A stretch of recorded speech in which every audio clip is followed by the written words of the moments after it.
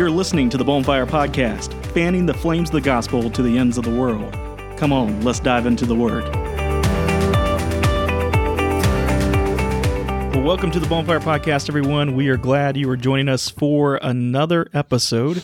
And just want to take a moment here, as we always do, and encourage you, if you have not done so already, please go to one of the podcast applications. You can go to just about any that's out there and subscribe and download our content on a regular basis.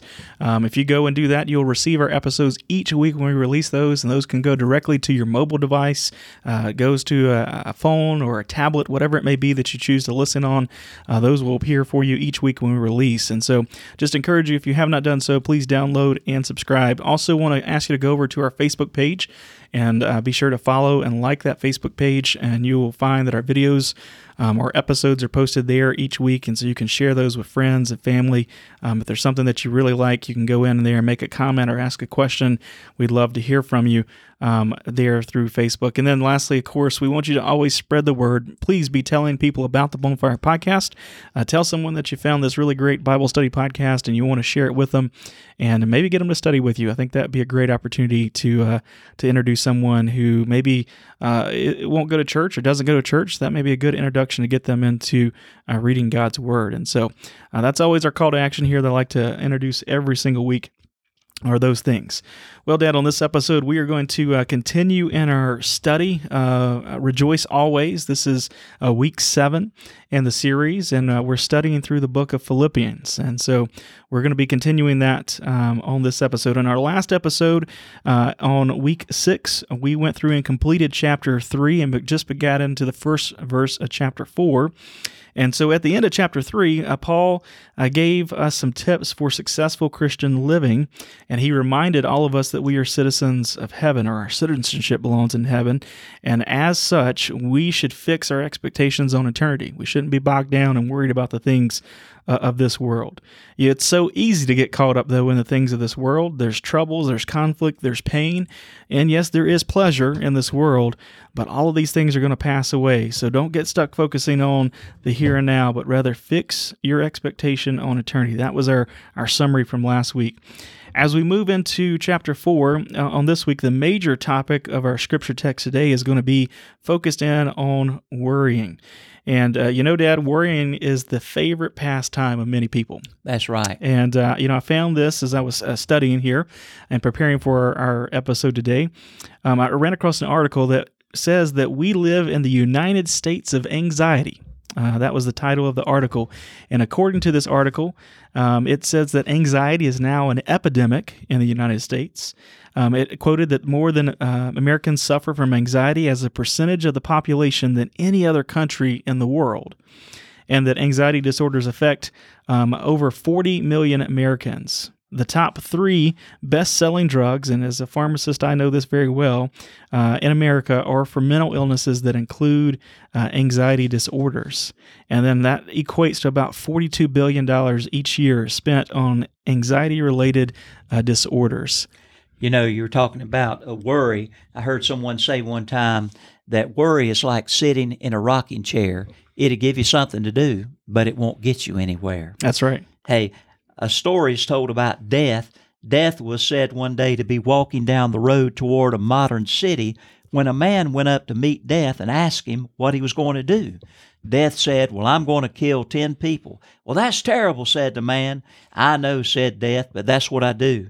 Well, the next day, the same man met Death coming away from the city, and he protested.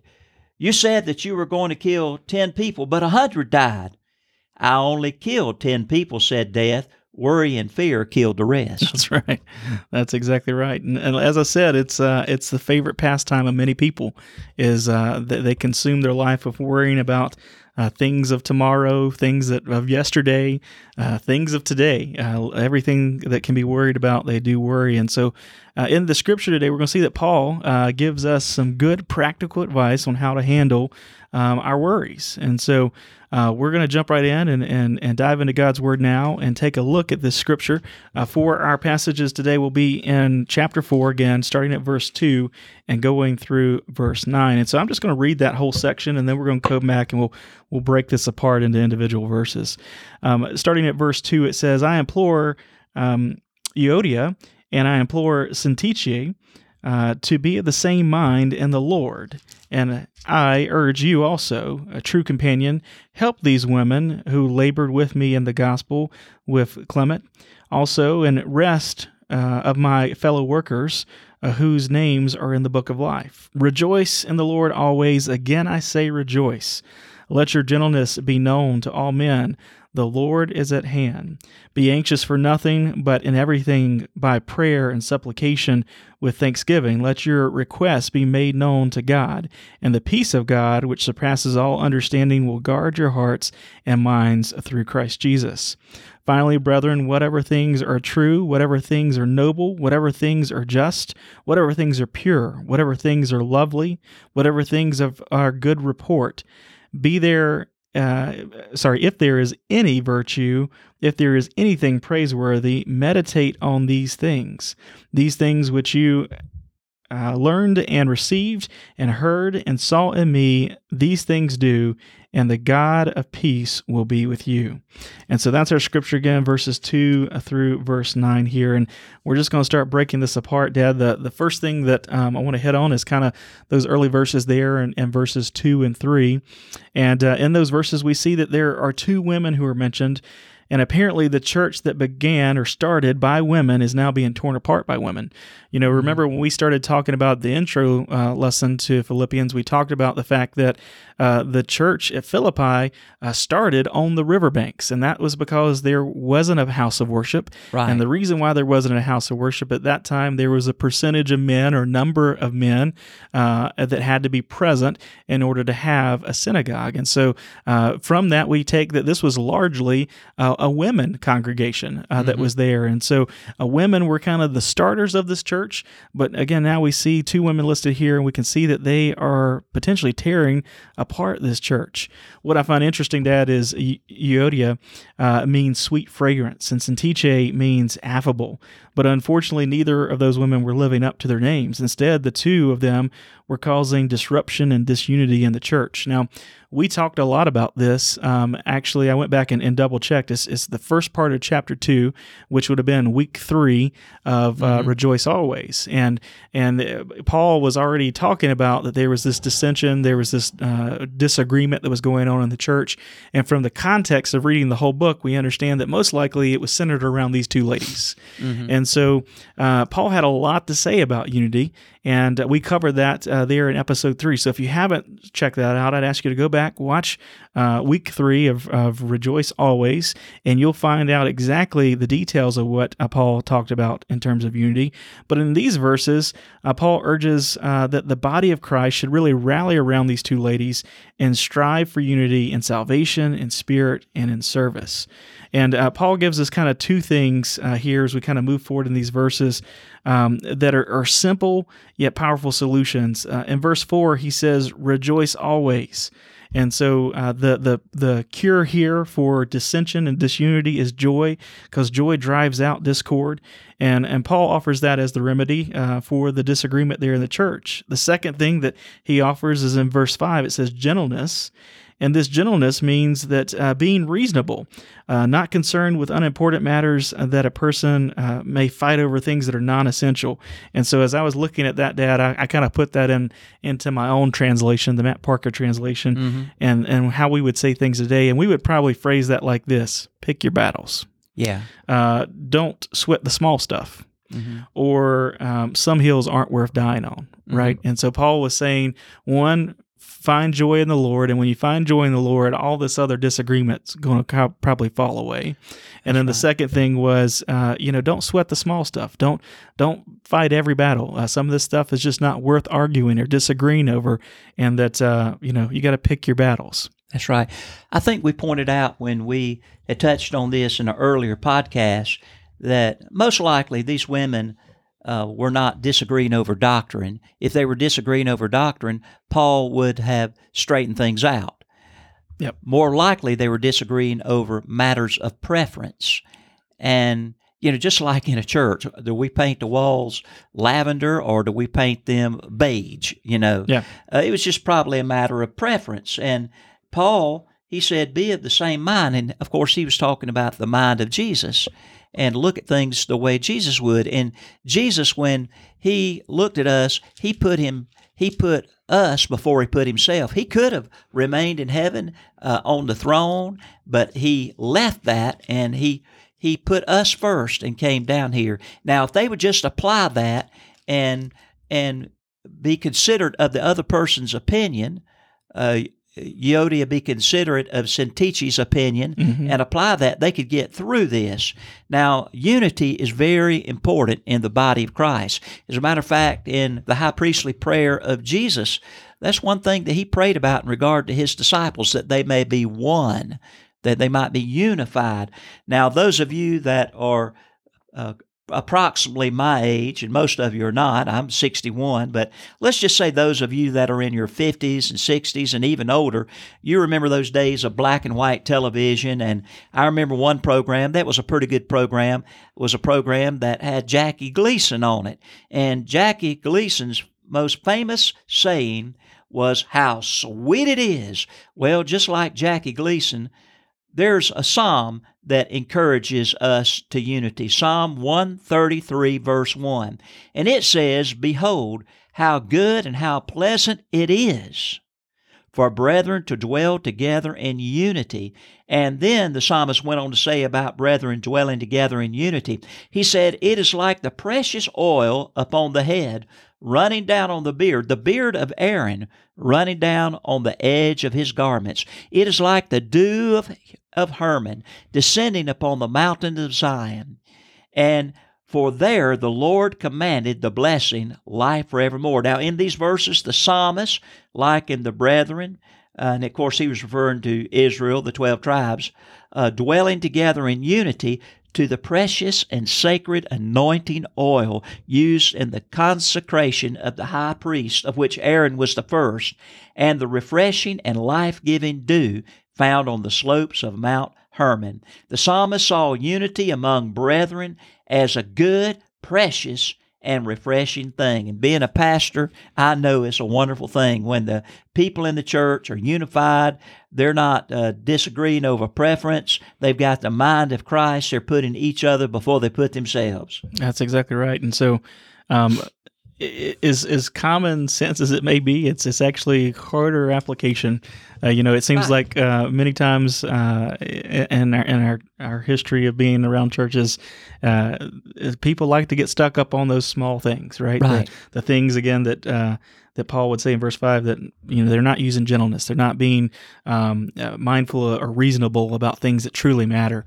And so it's something that you have to really guard yourself against, because human nature is you just find these certain little nitpicky things and you try to dig your heels in on that. But that's not what Christ would want us to do. Right. And in the large scheme of things, they don't even matter, right? To the larger cause of Christ. And so Paul here, he's telling these two ladies, he's like, just stop your fighting, stop your disagreement. It doesn't matter. This is a non-issue. This is a hill that's not worth dying on, and there are bigger things that we need to be focused in on than this disagreement. And so he calls again the other people around them and says, "Hey, help these two ladies to sort it out, and just say, hey, it's not worth it. Whatever we're arguing about it's just not worth it. We got bigger things that we need to focus in on."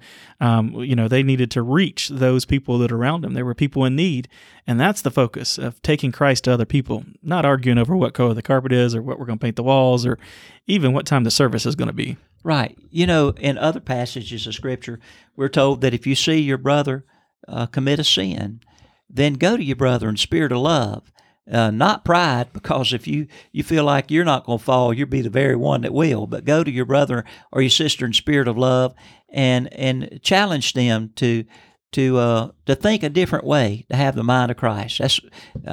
We need to do that oftentimes in church or at work, to just go to people and help them. That's exactly right. So again, Paul tells us to rejoice in the Lord always. Again, I say rejoice. There's that term rejoice. This verse kind of is the key verse why we're naming this series Rejoice Always. And so find joy in the Lord. And when you find joy in the Lord and you're focused in on that, all the other stuff's going to kind of fade away, and it's not going to be things that you're interested in. And then, of course, focus in on what truly matters, the things that need to be something that you hold your stance on. Like you said, doctrine, Dad, that's something that if there's a problem with doctrine, yeah, hold a stance there. But some of these things we don't need to. But then Paul transitions and he begins to go into some other things that will cause a Christian not just disagreement and not just disunity, that will cause a Christian to kind of be held back. And that's that topic of anxiety or worrying. And so let's look at verses 6 and 7, and I'm going to read those again for us. It says, "Be anxious for nothing, but in everything by prayer and supplication with thanksgiving let your requests be known to God, and the peace of God, which surpasses all understanding, will guard your hearts and minds through Christ Jesus." So I love here, Paul says, don't worry about anything. He says, be anxious for nothing. You see, Dad, I think Paul, he understood that worrying is not productive. And you talked about it. Worrying's like just, sitting in a rocking chair. When you sit in a rocking chair, you expend a lot of energy going back and forth, but you never make any real progress. That's right. There's a lot of motion, but there's not a lot of forward direction going on there. And in fact, worrying and anxiety can be destructive. It's actually the opposite of productive. It's destructive. And so the Greek word for anxious used here means to have a mind that is divided, and that's between legitimate thoughts and destructive thoughts. Destructive thoughts will choke out the Word of God and cause believers to abandon their trust. Dad, as I was studying, I ran across a quote from Charles Spurgeon, and I like what he said here. He says that our anxiety does nothing to empty tomorrow of its sorrow, but it only empties today of its strength. Mm-hmm. And I thought that was a very powerful statement there, that really that's what it is, that we put our focus on things that are tomorrow or even things maybe that are behind us, but all it does is it robs us of strength for today and the things that we need to be focused in on. What I find interesting here, Dad, is the Bible has a lot to say about worrying. And of course, Paul was speaking here, but we also have a passage directly from Jesus when he talks about worrying. And so I wanted to read that for our listeners here. So we're going to flip back over to Matthew chapter 6. This is going to be verse 25 through 34. Listen, these are red letters, okay? So this is Jesus speaking himself. And he says, "Therefore I say to you, do not worry about your life, what you will eat or what you will drink, nor about your body or what you will put on. Is not life more than food, and the body more than clothing? Look at the birds of the air. Neither do they sow, nor reap, or gather into barns, yet the Heavenly Father feeds them. Are you not more valuable than they? Which of you, by worrying, can add 1 cubit to your stature?" That's just great saying right there. Verse 28, "So why do you worry about clothing? Consider the lilies of the field and how they grow. They neither toil nor spin. Yet I would say to you that even Solomon in all of his glory was not arrayed like one of these. Now if God so clothes the grasses of the field, which today is and tomorrow is thrown into the oven, will he not much more clothe you? O you of little faith." Verse 31 here, "Therefore do not worry, saying, what shall I eat? What shall I drink? What shall I wear? For all of these things the Gentiles seek. For the Heavenly Father knows that you need all things. But seek first the kingdom of God and his righteousness, and all these things shall be added to you. Therefore do not worry about tomorrow, for tomorrow will worry about its own things. Sufficient is the day is in its own trouble." And so I think that's great words there as well. Jesus himself says, you don't need to worry. You don't need to worry. His speaking here was about kind of the material things of being able to clothe yourself and feed yourself and maybe even provide shelter. And he gave the great examples of, look at my creation and how I take care of everything. Mm-hmm. And if I take care of the birds and the flowers and the fields, how much more am I going to take care of you, who was created in my very image? Right. And I'm going to provide for all of your needs. I know what you need. I know exactly what you need. And I'm going to give you those things. And that last statement there where he says, tomorrow can worry about tomorrow. There's enough stuff going on today that we need to be focused in on today. And isn't that so true? That's right. I mean, there's enough worry and angst and problems in today that we don't need to be focused in on tomorrow or even yesterday for that matter. So we have here both Paul under the inspiration of the Holy Ghost saying, don't worry, and then Jesus, this is the Son of God, God in human flesh, who says, don't worry. Yet we all still worry. Why is that, Dad? I just, as I was thinking about it, I was, I'm speaking here, but I do this myself. I worry from time to time, and I got to thinking about it that worrying and anxiety is really the root of it is in fear. And fear is the primary tool of Satan. And I truly believe that Satan and the forces of hell, they use fear to provoke worry and anxiety in the hearts and minds of people. And they do that particularly in believers because they know just how powerful and destructive it can be. And so that's the reason why. Is one, it's human nature, but I believe it's our sinful nature, and I believe it's the powers of hell working in us to try and get us thinking about things that happen behind us that we have no control of, things that are coming up ahead of us that we really have no control of. And Satan himself does that to get us in a position to where we're ineffective because we're just worried about everything, and we can't focus on actually doing what we need to do. That's right. The sad thing, Dad, is as we worry, most of the things that we were worried about really aren't anything to worry about. The truth of worrying, I found these statistics. This is from a research study, a large research study that was conducted, that 40% of the things that people worry about never actually happen. 30% of our worries are related to past matters which are now beyond our control. 12% of our worries have to do with our health, even when we're not ill. 10% of our worries are about friends or neighbors that are not based in evidence or fact. Only 8% of our worries have some basis in reality, of which we can actually take ownership and change. So that means 90% of the things that we worry about are outside of our control, or things that we can't handle, things that maybe have already passed and it's water under the bridge. And that's pretty striking that research, that only 8% of the things that run across our mind are actually things that we can do anything about. That's exactly right.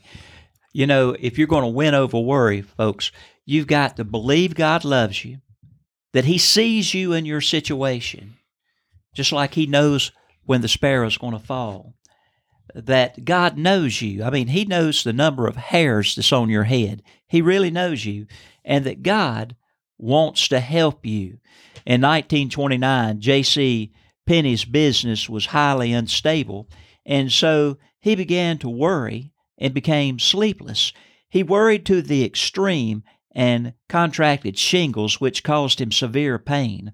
While in the hospital, Penney was given medicine to tranquilize him, but it was of no help. He still worried about his business. Well, one night, he felt as if he was going to die before morning, and so he started writing farewells to his wife, son, and friends.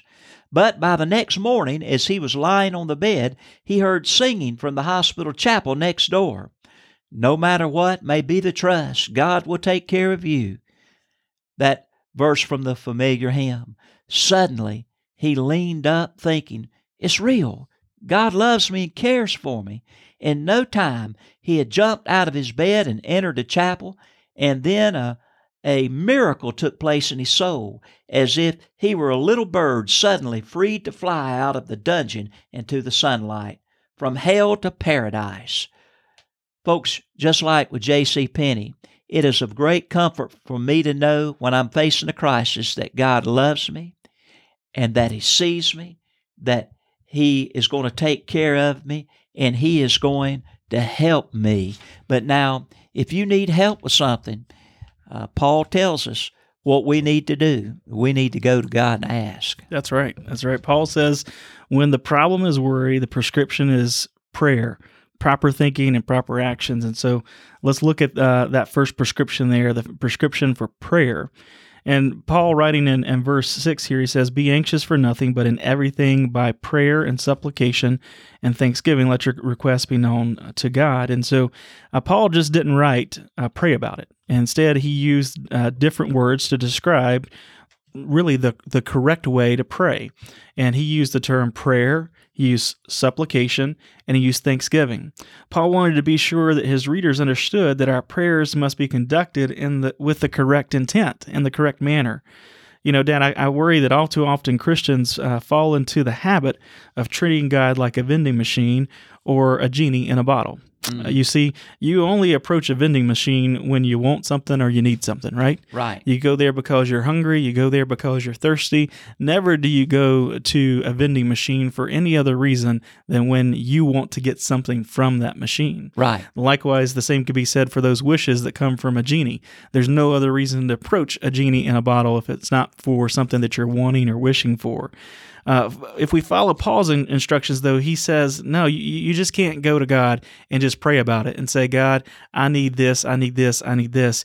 He gives us some ways to structure our prayer and our prayer life as we approach God. He uses the term prayer, and the term itself, prayer, that is a term that is describing worship and adoration. And so the first step in praying right and approaching God in the right manner is praise and adoration, worshiping the God who loves us and has done so much for us. And so that's the first step. The second step that Paul says is supplication. And supplication is when we have an earnest sharing of our needs and our problems. Dad, I looked up that term supplication because I typically think of that as just a biblical term. But even if you look in a modern day dictionary like Webster's, you'll find that that word, does exist. And the definition is around a humble and honest request. Right. And really that's a great definition for what Paul is trying to say here, is that we must take our humble and honest requests to God and let them be known, but we can't have any ulterior motives. We can't have any other reasoning or backing behind what we're going there asking for. It needs to be truly what we're needing, what we're looking for, and we present that to God in a humble way, not just because we're going there because we need something. That's right. God wants to supply our need. Now, someone might think, well, if God already knows what we have need of before we ask, why do we even need to ask? Well, I think we ask because, think about this, if God were to do things for us without us asking, we might not think about that the source is God. We might think it's just happenstance. It just happened. But when we have a need and we ask God to meet that need, and then He meets the need, then we know that the need was met by God, and we glorify God and give Him the praise that He desires and that He deserves as God. That's exactly right. I think of it from the parent-child relationship, right? God is our Heavenly Father. I'm a father, I have a daughter, and I know the things that my daughter needs help with or needs, but I like to have her come to me and request that, to request help, or to say, Daddy, I need this, I need that, because it builds that relationship of reliance on me as her father. The same thing is when I go to God, I'm showing reliance on God, that God, this is what I need you to take care of it. I can't do it. And yeah, He knows about it, but He wants to hear from us. He wants to have that relationship with us, not just some impersonal deity in the sky who's raining down blessings. He wants to have a relationship, and He wants to provide for you through that working relationship with Him. That's right. You think about the Lord's Prayer. If you read the Lord's Prayer, which is really the disciples' prayer, He was teaching His disciples how to pray, Jesus was, You'll notice that it is a prayer that consists of asking. Yeah. For daily bread and etc. Asking. Yep. God wants us to ask Him, to bring to Him our needs and our requests. And He said that He will meet them. That's right. If you ask not, you have not. That's exactly right. In that prayer, Dad, the thing I like is, they ask for daily bread. Well, God knows what we need daily bread, right? He knows that, but still Jesus prayed for that. Again, the example of even though God knows, you still take that to God in prayer. The other thing when I think about supplication is the fact that many times we think that God is only the God of big problems. But in reality, God wants to be the God of all your problems and all your needs. And so many times we get frustrated about things here on this earth, and it may be something very small, and we fail to go to God in prayer. And in doing so, it's really a showing that we got a lack of faith there, that we're not taking everything to Him. And I've been guilty of that before, of saying, well, this is just something small. That's something I'm not going to bother God with. But in reality, He wants to hear everything. Right. The smallest little issue, the smallest little care that you have, He's interested in it, and He wants to hear from you about it. And that's the way that you build that relationship, and you gain trust and you build faith, is by taking everything that you have to Him in request and desire and need. That's right. That's right. The next thing Paul says, the third thing that he says, is thanksgiving.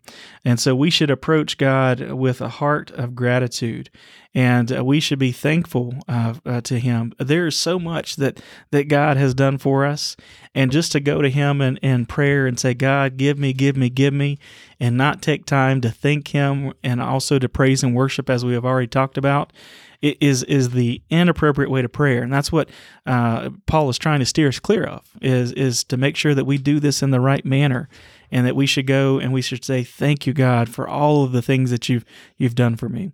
Now, Dad, I know that there's some people that they may be going through a really tough time right now. Their life may be characterized by trials and by troubles, and they may think to themselves, what do I have to be thankful for?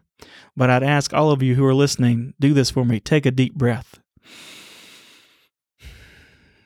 There's something you can thank God for right there. The fact that you got air in your lungs, the fact that you're breathing another breath and you're still alive, is something that you can thank God for.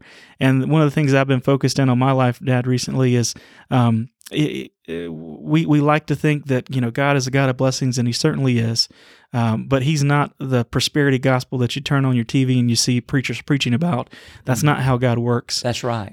God provides peace. He provides love. He provides assurance in the midst of all these bad things that are going to happen in your life. That's the blessing, is that you can live life and go through some terrible things, but it's okay because you got Him. And, I just have been changing my thoughts there of, if I never have anything else good happen in my life in terms of worldly standards, I still am so thankful for God and for what He did for me, because He saved me. If that's the only thing that I can ever say that God blessed me with is salvation, then that's enough to sing His praises and say thanks to Him more than I can ever pray. And so please, as you get ready to go to prayer, don't think that you don't have anything to be thankful for. There's always something to be thankful for. Thankful for salvation, thankful that God made a way that you could be right with Him. All of us deserved hell. Right. All of us, I'm just a worthless old sinner. I didn't deserve to have His love and His grace, but He gave it to me. Right. And I'm thankful for that. I'm thankful for the air in my lungs. I'm thankful that I can walk and talk, and I got arms that can move and legs that can move. And there's so many things. And I would encourage our listeners, if you get into a spot where you're saying, well, I don't know what to be thankful for, get you out a pen and a little piece of paper and just start writing down things that you're thankful for. It could be small things. It could be thankful that, at this moment it's not raining. We've had a week full of rain and I can see the sunshine. That's something to thank God for. And you just continue to make these lists of things that you're thankful for. And before long, I promise you'll figure out, I need another piece of paper. And so you go get another piece of paper and just keep writing those things down. And when you go to God in prayer, just start going down that list and start praying for Him. And as you pray, you'll find that as you're praying and you're praying that list, guess what? There'll be more things that come to your mind, and you're like, oh, I got to add that. I got to add that. There are so many things to be thankful for, and going to God in prayer without thanksgiving is the wrong way to pray. You talking about that, writing the list, just brought something to my mind I'd never thought about before. I'm a pastor. I've been a pastor, full-time pastor for 36 years. We have prayer meeting on Wednesday night. And, of course, I always ask someone to begin our prayer chain thanking God. I mean, that's one thing I always do. But I thought about it. The list that we pass out, it is a list of sick people. It's a problem list. The problem list, the people that we pray for that have needs. Yep. And we have never passed out a thank you list. Yeah. We need a praise report list. A praise report list. Yeah, a thank you list. A thank you list because, you think about it. I bet the same thing's true in your church. You've got a prayer list, but when you say prayer, it doesn't have very little to do with thanks. It's got to do with request of someone being sick or some kind of situation. But that thank you list is a pretty neat idea. Matt, it's been probably maybe 7 or 8 months ago at least, I was praying and I got to thinking about thanking God, and I thought, well, I don't do enough of thanking God. And I said, God, I prayed and I asked God, I said, help me to know how to thank you more. And in that prayer, God directed me to the passage in the Bible that pertains to the fruit of the Spirit in Galatians. But the fruit of the Spirit is peace, love, joy, patience, kindness, goodness, faithfulness, gentleness, and self-control. And it occurred to me that the fruit of the Spirit, it is the fruit of the Spirit.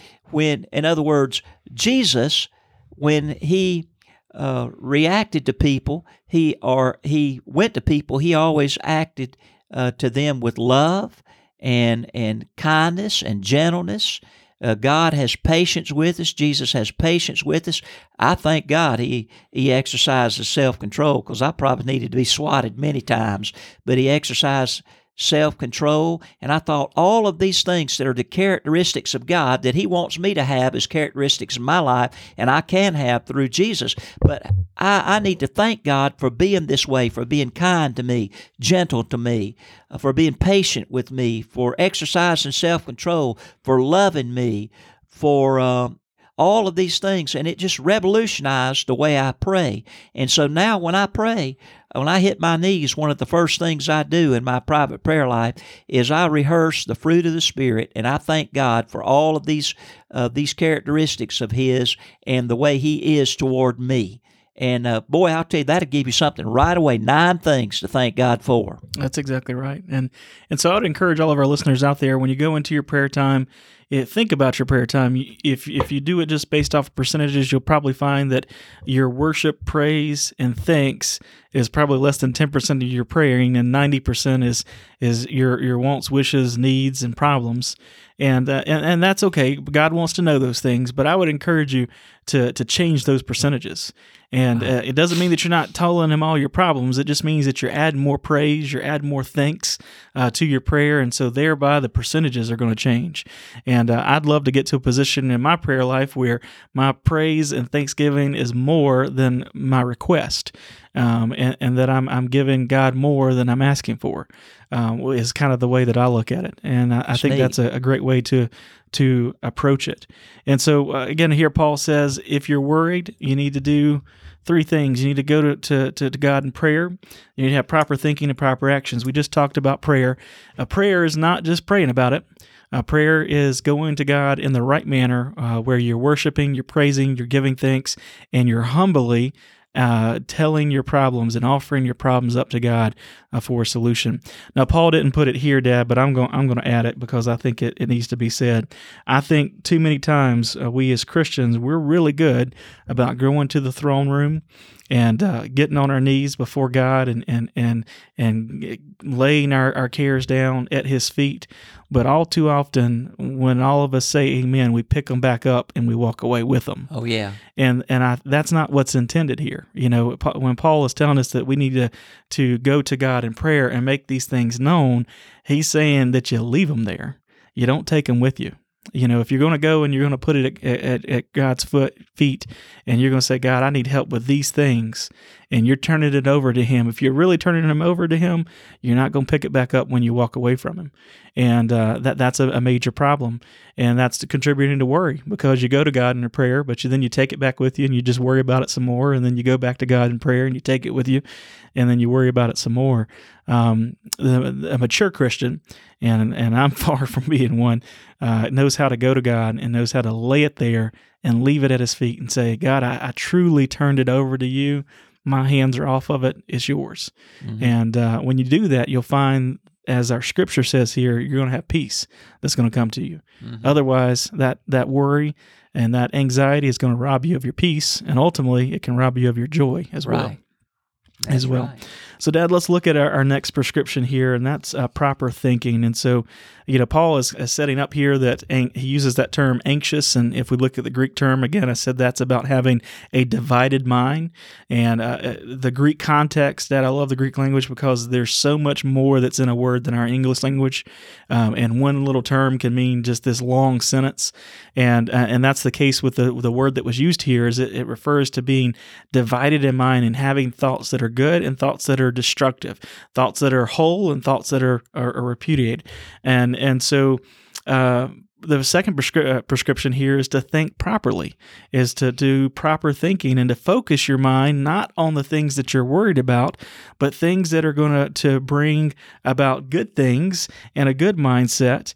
Here we see this in verses 8. So let's read that together. It says, "Finally, brethren, whatever things are true, whatever things are noble, whatever things are just, whatever things are pure, whatever things are lovely, whatever things are of good report, if there is any virtue, and if there is anything praiseworthy, meditate on these things." So again, Paul says, you know what? Get rid of the destructive thoughts of worrying and meditate on these things. The term meditate that I use there means to ponder, to consider, to value, to give proper weight to.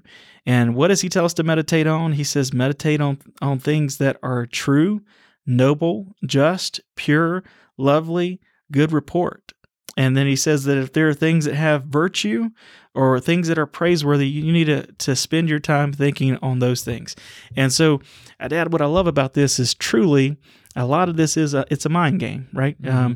And it's a mind game that we have a little bit of control over. Actually, we have a lot of control over where we place our thoughts, and we can make a conscious effort to change the way that we're thinking and not think about the things of yesterday, maybe the things that we did that were failures or disappointments or things that we did wrong in our life, but we decide to think on things that are good, things that are pure, things that are holy. I like to take this a little bit further, and I've realized that the statement "garbage in, garbage out" is really true. Right. And for me, garbage in is things that come into my mind, things that I see, things that I listen to, affect me and what I output and my output of Christian living. And so for me to keep my mind on these things that are pure and holy, and I cover what I watch, I cover what I hear. And for me, part of that was music. I got in a stance there for a while that I was listening to secular music, and I was listening to talk radio and all these different things that were nothing to do with the things of God. And I would find myself at the end of the day, I would be mad. I would be just bitter. I would be just, I was in a terrible mood. Mm-hmm. And because I figured out that, you know what, I'm putting garbage in and I'm getting garbage out in terms of my reaction to things. And so I changed it up and I said, all right, you know what, I'm going to turn off some of that mess that I'm watching, some of the mess that I'm listening to, and I'm going to focus in on things that are pure, things that are holy, things that are noble, just, lovely, and of good report. And I started listening to podcasts like this that are talking about the Scripture. So I've got several ministers that I listen to their podcasts weekly and listen to their sermons and try to gain education and understanding from them. I listen to Christian music. I'm a Southern gospel fan, so I like that particular music best. And it's amazing how if I start my day with my own quiet time and prayer and reading the Bible, and then I go into listening to worship music, listening to either podcasts from another minister or something like that, my output is so much different. Because I don't have garbage in, I don't get the garbage coming out. I have a better response. I have a better way of acting, and I put that all in proper thinking. It allows my mind to be focused in on what I should be and not distracted by the things of the world. You know, oftentimes we sit down and we are watching the television, and something comes on the television that the station that we don't like, and particularly that offends us as a Christian. Well, I mean, we could sit there and we could continue to watch that and pollute our mind, or we could change the channel. Yeah. And sometimes I might not be in front of the television, but I might have a wrong thought to come in my mind, an evil thought that not the Lord, but the devil puts in my mind. Well, just like I changed the channel on my television set when there's something that's evil or wrong that comes on, and I change it to another station that's better, we need to practice changing the channel in our mind. When the devil starts attacking us and putting evil thoughts in our mind, to change that channel. And there's a lot of things that we can change the channel to and think about, and that's what Paul's telling us about in our Scripture, what to think about. That's right. True, noble, just, pure, lovely, good report, anything with good virtue and praiseworthy. Another thing that I think about in this section here, because you're like, well, what are examples? And obviously, we talked about spending time in God's Word. We talked about listening to good Christian doctrine podcast, listening to good Christian doctrine music, are all things that you can do. But one of the things that will allow you to do this, even in the midst of a busy day, and something I'm focusing on is trying to memorize the Scripture. Yeah. Trying not just reading it, but actually go through and try to memorize verses, whole passages, and let your mind meditate on those things. If there's a certain area of your life that you're struggling with right now, maybe it is worried. Maybe you need to memorize verse 6, where it says, "Be anxious about nothing, but in everything in prayer and supplication make your requests known to God." That would be a good thing for you to commit to memory. And then in the midst of your day, when Satan comes at you and tries to get you discouraged to think about the things that you used to do, or to worry about what's coming up tomorrow, you can just recite that verse, and that would be a good way to dispel those evil thoughts, those destructive thoughts, and put it on something that's pure and holy and lovely. That's right. That's right. I heard one time that the word meditate means to chew the cud. And a cow, when a cow's out there grazing during the day, the cow might eat that grass, but that grass come back up later, and he'll chew the cud. Yeah. And so that's what it means to not just in a fleeting moment think about something that's good, but to concentrate on it, Yep. to chew the cud. That's exactly right. And so Paul says, change your thinking, use proper thinking, think of things that are, again, true, noble, just, pure, lovely, of good report, things that have virtue and that are praiseworthy. And then Paul offers us one last prescription for our worries, and that is to take proper actions, and that's in verse 9 here. We see in verse 9 it says, "These things which you have learned and received, heard and saw in me, these do, and the God of peace will be with you." And so Paul just puts it very clear here. He says, you know what to do. You've been taught, you've been shown, you've been instructed. You have godly examples, as we talked about in our previous podcast, for you to follow. Follow them because they're following after Christ, or follow me because I'm following Christ. And in doing so, you're going to get rid of your worrying problem. And then, Dad, the last thing that I see here as we kind of get ready to wrap up is the net result of all this. So the net result, as you read through this section of Scripture, and I haven't really talked about it yet to much, but I want to make sure we hit it before we go, is peace. Is peace. And so let's go back and look at verse 7. It says, after you're anxious and that you've given your request to God, verse 7 says, "And the peace of God, which surpasses all understanding, will guard your heart and your mind through Christ Jesus." And so verse 7 says we have the peace of God, but I want you to look at verse 9 there. It's a little bit different wording here. It says, "Things which you have learned and received and heard and saw, do these, and the God of peace will be with you." So we have the peace of God and the God of peace. So we have not only God's coverage and His peace coming to us, but we actually have God Himself coming to our rescue as we focus in on the things that we're supposed to and not worry about the things of tomorrow or yesterday. And then as I was thinking about peace, I got to thinking that, everybody wants peace, and but peace is hard to find in this world. And if you just do a Google search of peace, you'll find things that come up about peace treaties that are happening all across the world with different countries. You'll find a Peace Corps. You'll find people calling for peace.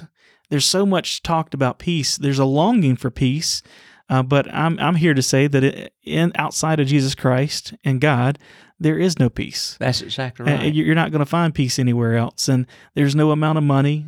There's no amount of things, material things, and there's nothing in this world that will bring you peace like the peace that can come from knowing Jesus Christ and having a relationship with Him as your Heavenly Father. And there's just so much peace that comes through that. The peace of God, and then you get to have a relationship with the God of peace at the same time. It's an amazing combo. That's exactly right. We've been talking about worry, how to win over worry, so to speak. And if worry's got a hold of you, then you need to direct your prayers to God. We talked about that. Yep. and dwell on the things of God. And as Matt said, when you do that, you direct your prayers to God and dwell on the things of God, He will give you peace. I want to kind of bring this to a close by giving you a little illustration here. And this illustration has to do with President Lincoln, Abraham Lincoln, a person who resided in the White House for 4 years with the family of President Lincoln, says that the great president once came into the room with slow and heavy step and sad countenance and threw himself upon a sofa, shading his eyes with his hands, a complete picture of dejection.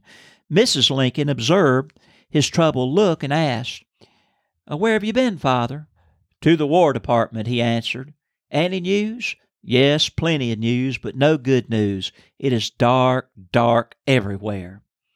He then reached forth one of his long arms and took a small Bible from the stand near the head of the sofa, opened its pages, and was soon absorbed in reading them. 15 minutes passed, and on glancing at the sofa, his wife observed that the face of the president was more cheerful. His dejected expression was gone, and his countenance was lifted up with new resolution and hope. Wondering at the marked change and desiring to know what book of the Bible had comforted Mr. Lincoln, she walked gently around the sofa and saw that he was reading that divine comforter, Job. President Lincoln's stress and worry was relieved through reading the Word of God. And folks, yours can be too. If worry's got you, dwell on the things of God, His Word. Direct your prayers to God. And like we said, the God of peace will be with you. He'll give you His peace. And He'll steal that worry in your life. He'll do that. Now, some of you that are listening to this podcast, you don't know the God of peace. Now, to come before Him with request, you need to be one of His children. And the way you become His child is to admit that you're a sinner, to be willing out of the gratitude for what Jesus did for you and how He died and took your place and suffered on the cross and experienced the penalty for sin for you, which is death. Turn from those old sins that caused Him to go to the cross. Repent. Ask Him to forgive you and come and live inside of you. And then the God of peace will be in you. And then you come to Him with your request and make them known to Him as He's your Father. And He will give you peace when you need peace. And He'll steal the worry in your life. And that peace, Dad, that you're talking about there, verse 7 here says, is the peace which surpasses all understanding. And that means that there's going to be things that are going to rock your world. There's going to be tragedies. There's going to be hard times. There's going to be things that will cause hurt and pain. But because of the peace of God, from the God of peace, you're going to have comfort. You're going to have the ability to go through that with strength and with confidence.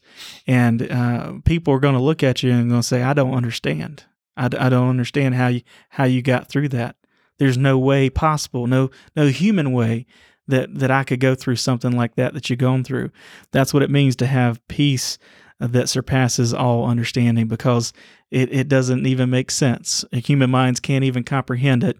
And I tell you what, when you've got that type of peace and the storms of life come and the trials come, you're thankful for it. And you'll understand that verse for real. You'll know what it means to have that peace that surpasses all understanding, because it won't make sense. That's right. But you got it. That's right. Dad, will you pray us out of here? Sure will. Father in heaven, we love you. We're thankful, Lord, that you are the God of peace, and that when we dwell on your word and dwell on you and pray, Lord, you still the storm in our life. You take that worry away, and we go from worrying to trusting. I pray and hope, Lord, today that some listening to this podcast that are weighted down with worry would follow this prescription for worry that's given in Philippians chapter 4, verses 2 through 9. Take it to heart and apply it. And it's in Jesus' name we pray. Amen. Amen. Thank you for listening to this episode of the Bonfire Podcast. We encourage you to subscribe wherever you stream your podcast content. Also, be sure to rate us on iTunes and Facebook so that others will know about the podcast. If you have a question that you'd like to see us address on an episode, feel free to email us at bonefireministries@gmail.com.